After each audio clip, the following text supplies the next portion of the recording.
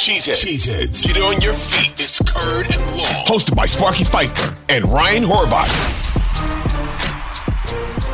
That's the problem, man. I love Rodgers, but at 38 years old, I almost would rather see him in a better situation and in the Packers. The Packers, as a fan of Rodgers and a fan of the Packers, if it's just going to continue to be a mess, I would rather see them both happy, them both succeed. For example, you trade Rodgers to San Francisco, a roster that's clearly built to win right now.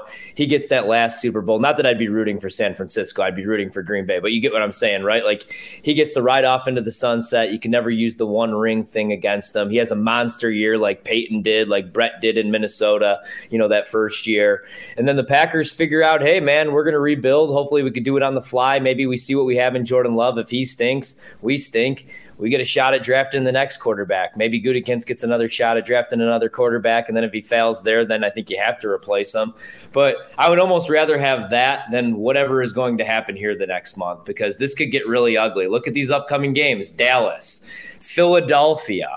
What the hell are the Eagles going to do against this defense, man? I mean, A.J. Brown and those tight ends and the number 2 rushing attack in the league. And now the defense is only going to be worse, because the one reason I wanted to tune into these football games on Sunday on the defensive side of the ball, other than Jair, was Rashawn Gary. He's done for the year. And it sucks because of the timeline of this injury. Now he's not going to be ready for the start of next season. Right. So now we're talking about next season potentially being a disaster.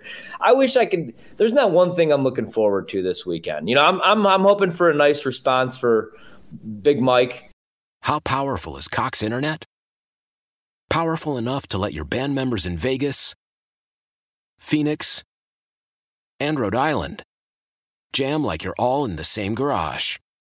Get Cox Internet powered by fiber with America's fastest download speeds. It's internet built for tomorrow, today. Cox, always building better. Cox Internet is connected to the premises via coaxial connection. Speeds vary and are not guaranteed. Cox terms and other restrictions may apply. Analysis by Ookla Speed Test Intelligence Data. Fixed median download speeds. US Q3 2023.